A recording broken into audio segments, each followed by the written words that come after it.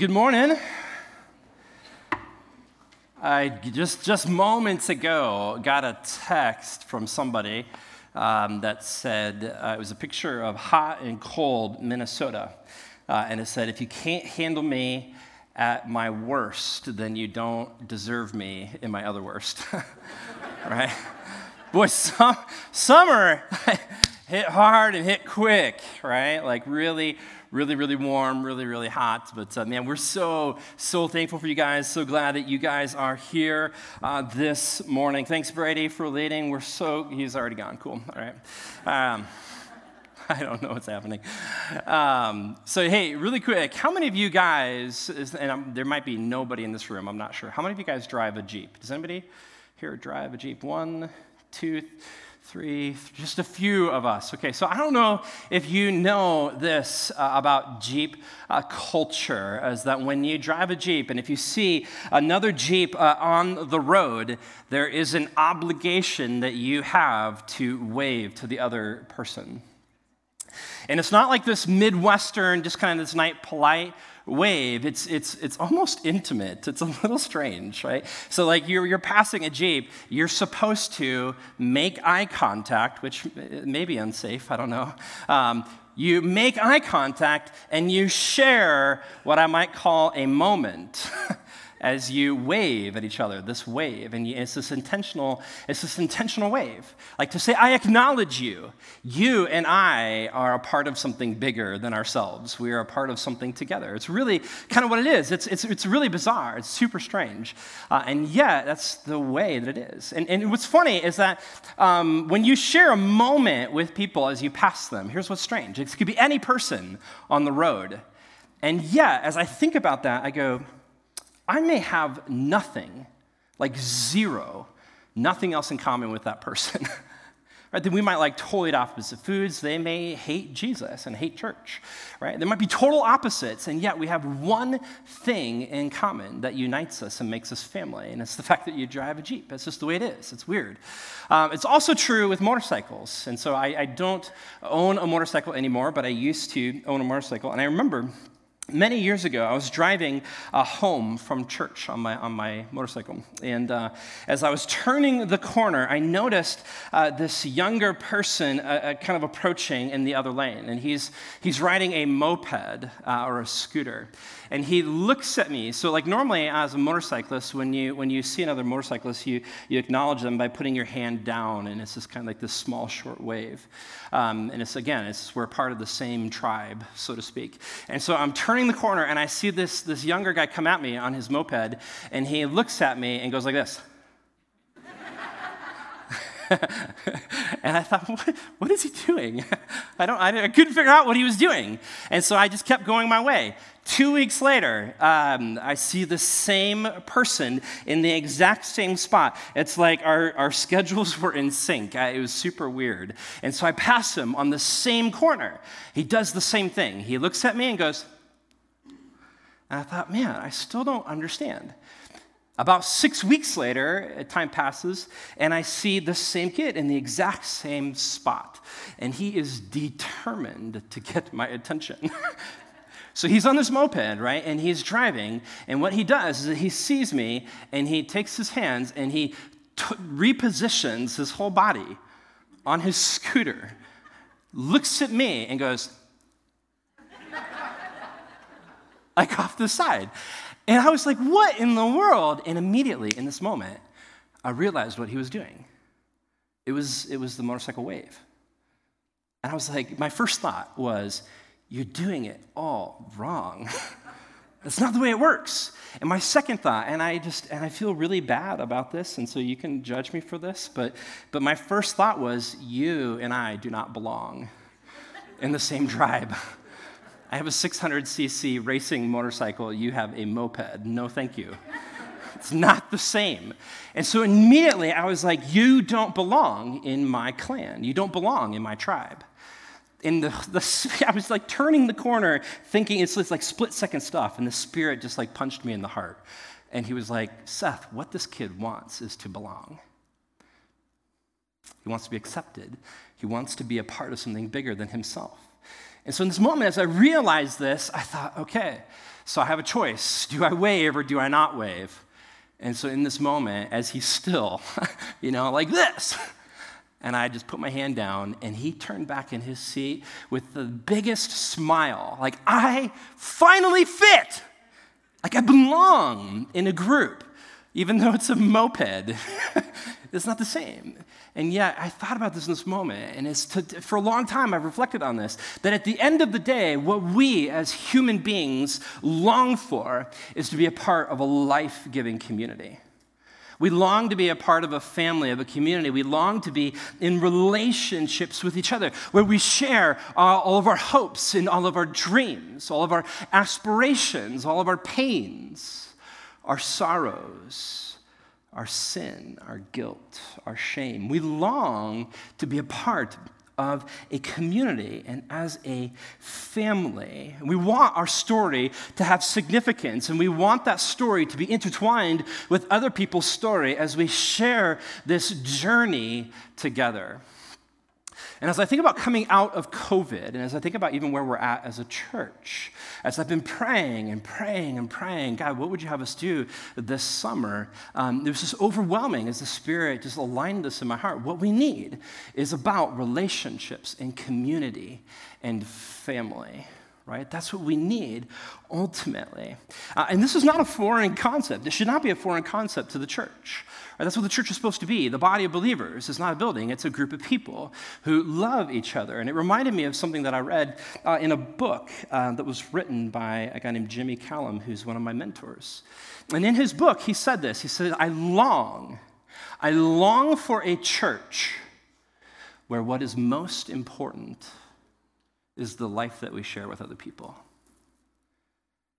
What I long for in a church, what's most important is not the programs, it's not Bible studies, it's not even Sunday morning services. As good as all of those things are, and as fundamental and as intrinsic as they are to the growth that we need in Jesus, what those do is that they are there to facilitate relationships, to facilitate community, first and foremost, between me and my Creator, but also between me and other people. And so what's most important about church is actually the relationships, the life that we do with other people. And so this morning, my goal is just to introduce. We're not going to unpack a big, powerful, we have great texts, but I'm not going to unpack a ton. I just want to introduce the summer series for us this morning. And we're calling it Risking Church. And you go, man, that seems like a risk. That's scary. Just hang on. Stay with me, okay?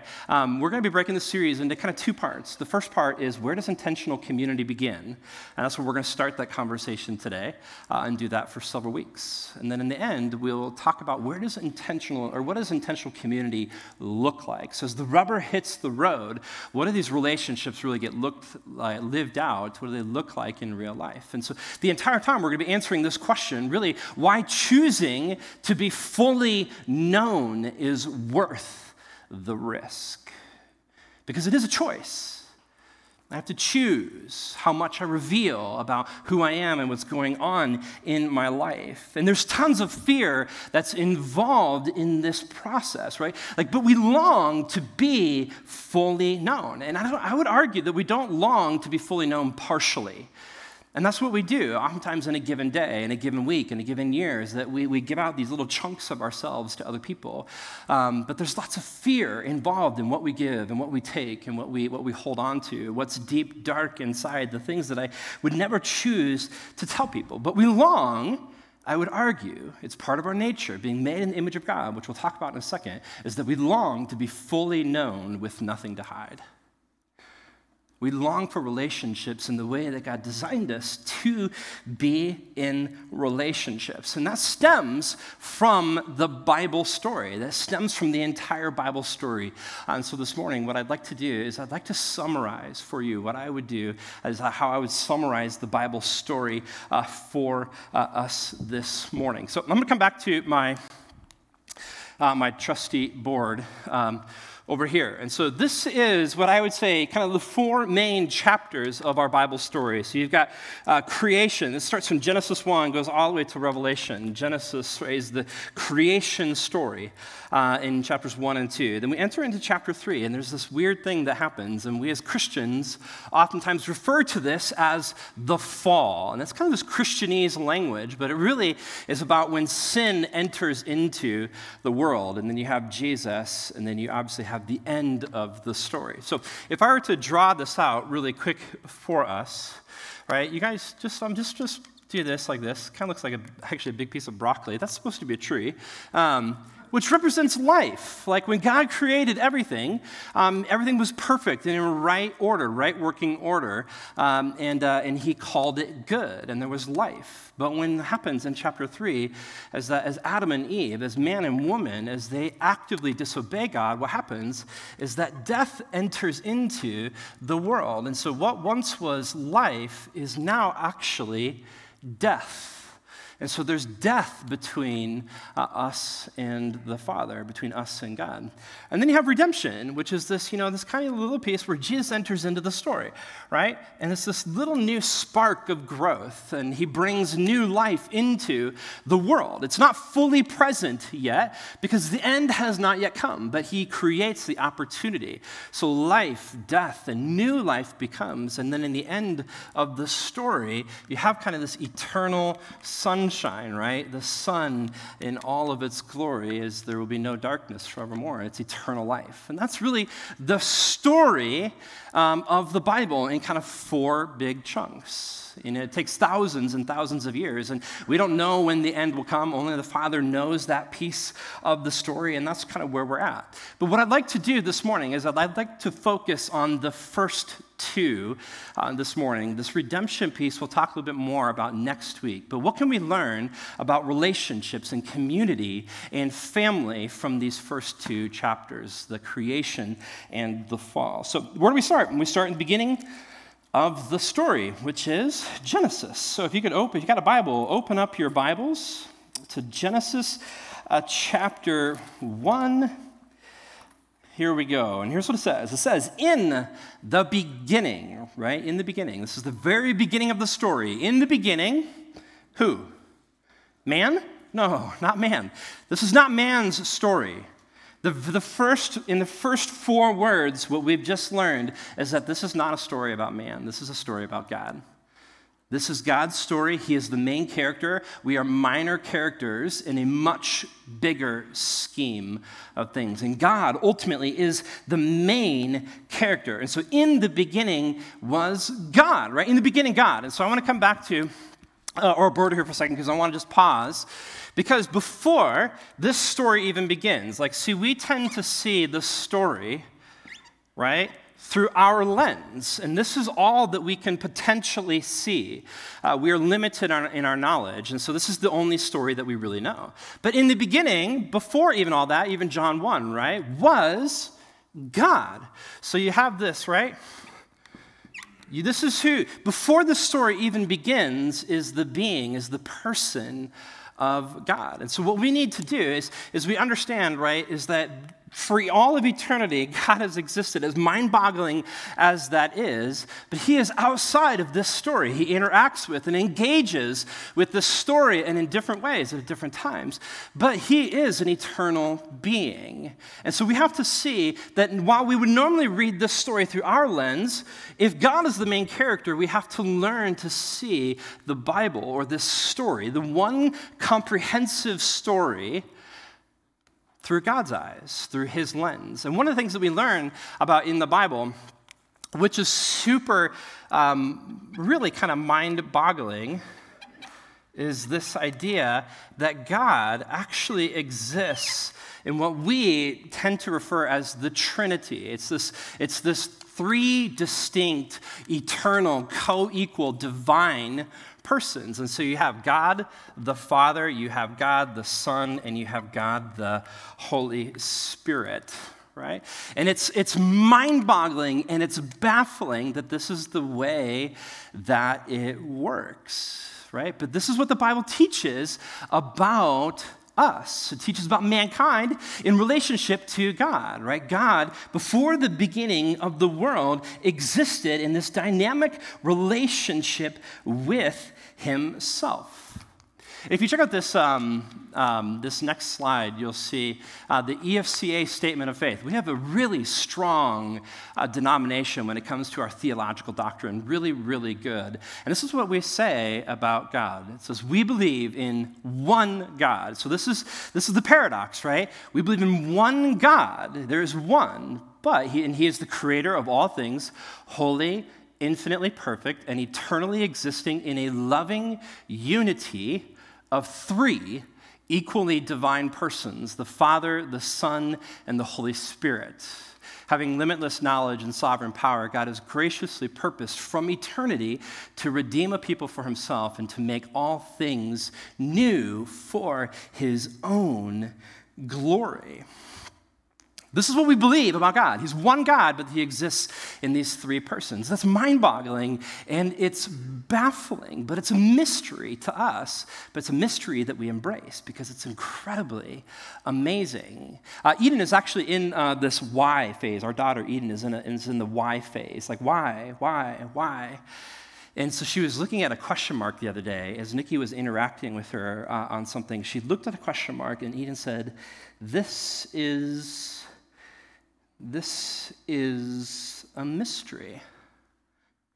Yeah, that's kind of what a question mark is. It means we don't have an answer. And sometimes questions are answered, but some don't. Like, this is one of those things where we go, this is a mystery. As mind-boggling, as baffling as it is, it's a mystery that we embrace because it's very, very important. This is not just some random fact that we believe about what Scripture teaches. In fact, it's incredibly important because it bears lots of significance on us as Christians. As followers of this God, it has tremendous importance to us because of this relational reality. Relational reality. I love that phrase. Because God, who is one in three distinct persons, has this eternal, right, dynamic relationship within a community. Within himself. So since before the time began, and really for all of eternity, which is something that we cannot begin to grasp, but for all of eternity, guess what? Relationship, community, family, right? This is who we come from, right? And it's so important because God is not detached. He is not isolated. He's not like he's the single solo guy in the middle of some esoteric reality twiddling his thumbs, not talking to anybody or talking to himself like a crazy person. No, he has himself as a three, as a community, as a relationship that he engages with the entire time. And that's so tremendously important. And what I love about this is in his relationship, there's no fighting for dominance. There's no arguing. There's no imperfection, right? They all exist co-equally in harmony and peace in the way that's what it means to be God, right? And so he's fully known. Each person in the Trinity is fully known to the other. And none of them have anything to hide. It's not like Jesus is withholding something from God the Father. It's not like the Holy Spirit is withholding something from Jesus. They all are perfect together in this way. And so as the story then unfolds, right? So this is God for all of eternity, pre-story, is in this relationship, which has tremendous bearing on us as Christians because we're created in what? The image of God. So as the story continues, right? In this, he says, in the beginning, God created the heavens and the earth. But as he does this, as he creates everything in the known world, here's my question. Who does God have to interact with before man? Nobody. You see, God who's in relationship has basically just created a giant petting zoo. He's like, that's a good Tyrannosaurus Rex. You know, oh, you're so cute, you're so cuddly. Right? But there's nobody for him to interact with. God is in relationship with himself. And so what does he do? In Genesis 1:26, he creates man and he says, right? He says, then God said, let us, reference to the Trinity, let us, the three of us, make man in whose image? Our image. So God creates man. So if we come back to our board here, so come back to our story, right? So you've got God who is here, and then he creates mankind, right? And so God, who is in community and in relationship with himself, out of his community, he creates man for community with himself, right? He engages with him in a very intimate and personal way. But as he looks at Adam, he notices this is something that is wrong, something that's missing. Because Adam now has really nobody to be in community with. And so what does God do? He creates woman. Right? And so then the two together are in this relationship. God has created them, and he basically blesses them and says, I want you to make family. I want you to be a family, to make community, and I want you to take the goodness that I've imprinted upon you, and I want you to take that into the world and create community. And so the natural state for man and woman in the created order and before things go wrong is that they are fully known to each other. Like they're fully naked, so there's nothing to hide physically, there's nothing to hide emotionally, there's nothing to hide spiritually. Everything is the way that it is supposed to be, right? It is tov, it is good, in the way that God has designed it, and that's the thing. But then what happens is something crazy. And we turn to Genesis chapter 3, and this is where the fall enters in. Death enters into the story. Genesis chapter 3, verse 1. It says, Now the serpent was more crafty than any other beast of the field that the Lord God had made. And here's what he said.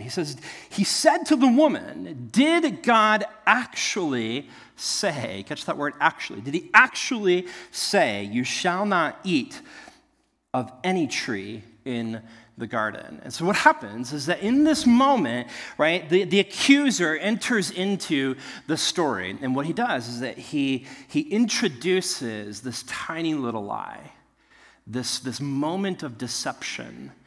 And mankind, in our lack of infinite knowledge, we are drawn into that lie. We are drawn into the deception. And as I'm drawn into the deception, what happens is that I begin to doubt. I begin to think, what did God say? Did he say this? Did he say that? What did he mean by that? And out of that comes this desire, this inordinate, unnatural desire for wrong things. And so we start moving and gravitating. Our disposition, which once was to obey God, is moving to take what I think in life is good. This is what I need for life to be good. And what happens is that as man and woman, they take the fruit, they do this active disobedience. Active disobedience and sin enters into the world. And so as we come back to our creation story, as sin enters into the world, here's what happens. There's now brokenness. This division, this chasm, this ultimate, because the result of sin is death. Death has now entered into the world. Actually, I should draw this over here. I did that wrong, sorry. Right? So you've got Adam and Eve. And what happens is that is now divided, right? And so we can't cross this line to get back to God, right? This is the way it is. But not only is my relationship with God broken, now I also have this broken relationship, this tension with other people.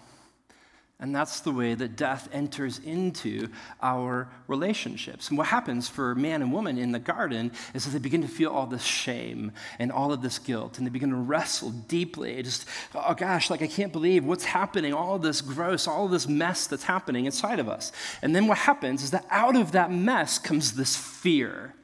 That all of a sudden I am now afraid. For the very first time, these people are afraid of what the result is of what they have just done. And in their fear, as God enters into the garden and he's looking for Adam and Eve, they scramble and they run and they hide and they cover themselves and they point fingers and they blame each other. And that's what they do.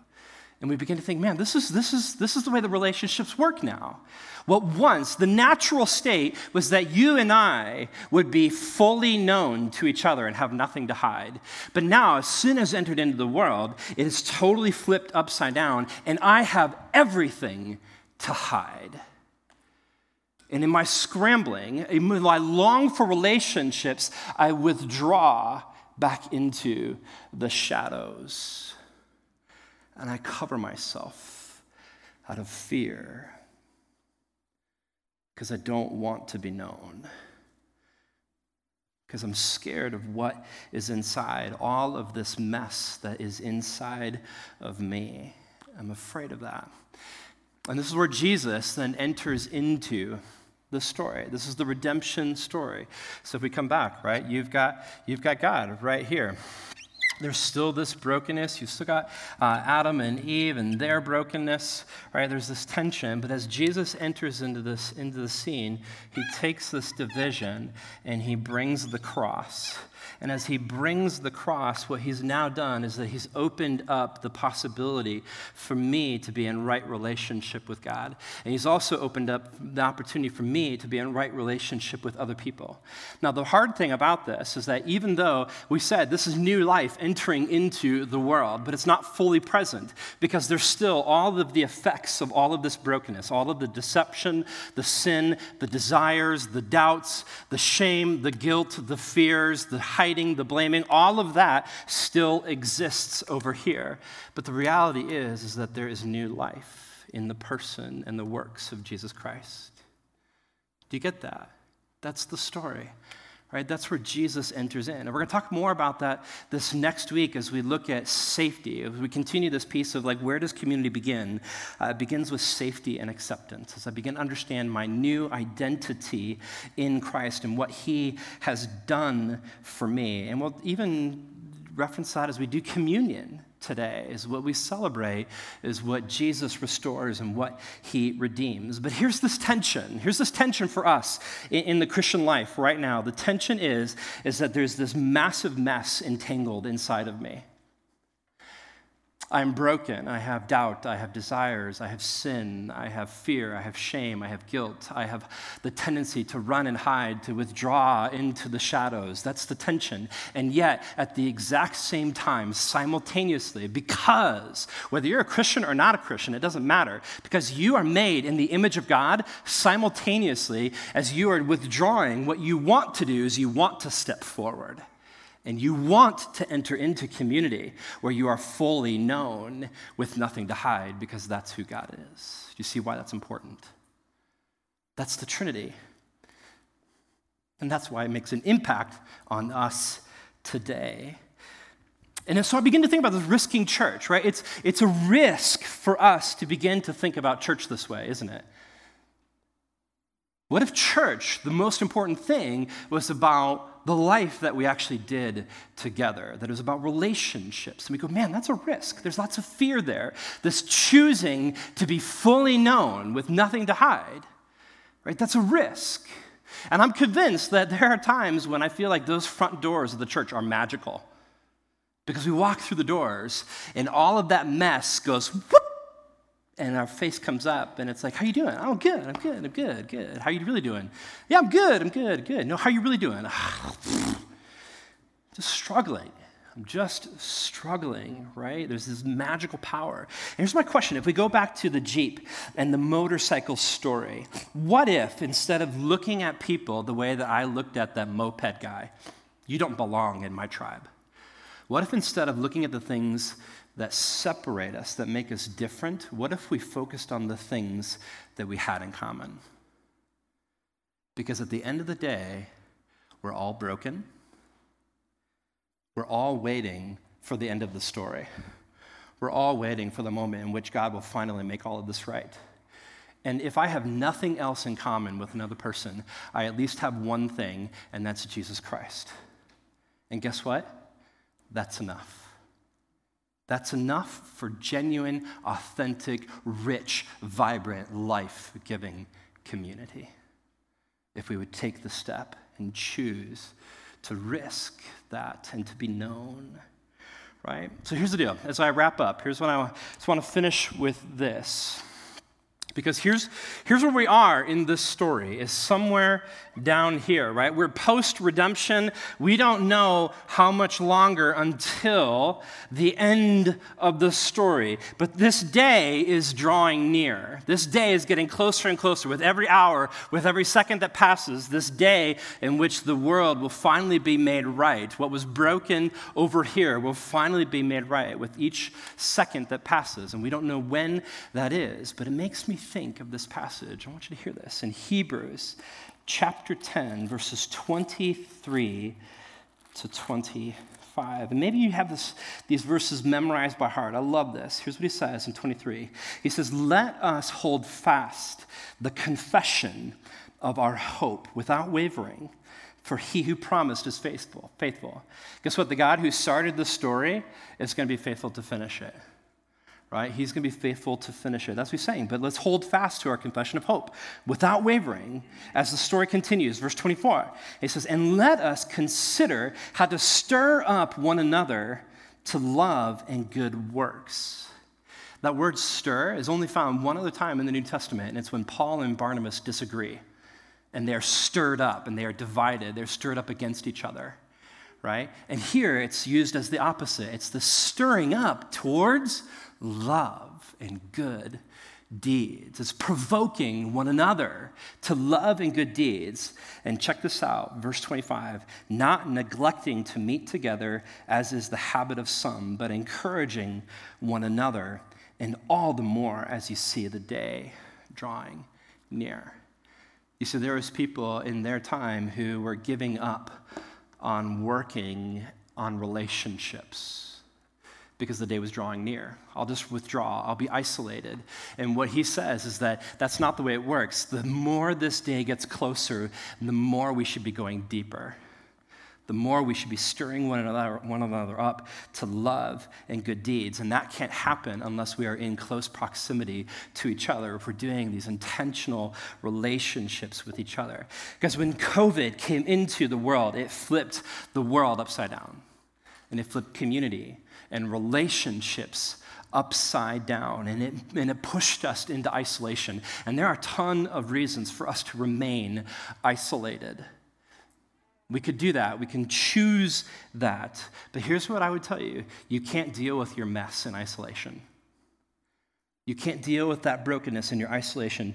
If you remove yourself from community, then you will remove yourself from the very conduit from which God gave us to experience his grace. Community is so important. Family is so important. And when I think about COVID, it's not a time for us to pull back. It's a time to dig deeper in. It's a time for us to invest intentionally in relationships, to build community, and to build family. We have the opportunity to reforge the relational culture of church. Reforge the relational culture of church, where doing life with people is the most important thing. That's biblical. It stems all the way back from the Trinity. I love how the gospel and all that it does can be traced all the way back to the Trinity. This desire for relationship, to restore, to redeem, and to be in relationship. I want to go ahead and invite the worship team to come on up. But I just want to say this as they're coming up. I get it, that risking church, this idea of choosing to be fully known. It's messy, and it is hard, and it feels like a risk. But I would say, guys, it is a greater risk to not be known, because it keeps us from experiencing grace the way that we need it, which then keeps us from growing. Right? We need community. And so my challenge to us would be, let's take a risk, and let's foster family. Let's foster community in a rich, intentional, life-giving way. I'm going to give you three quick questions here. We're going to take communion. But the first one is this. Kind of reversing the cave table road for today. And for the table moment, instead of giving you a question, I'm just going to say that today's communion is going to be our time for communion. Right? We're going to commune. We're going to be a community. We're going to do this together as we partake in the Lord's Supper together. So that's what we're going to do. But here's my road challenge for you this week. It's very simple. But here's the deal. I think that sometimes the simplest things are the most helpful for us because then it's attainable, it's achievable as we begin to take baby steps towards this culture. So have an authentic, vulnerable conversation with someone outside of church today or this week. And in a moment, we're going to take communion, and I'm going to give you a time to pray. But just so you know, just kind of some of the boundaries or the guidelines we have for communion here, we're going to use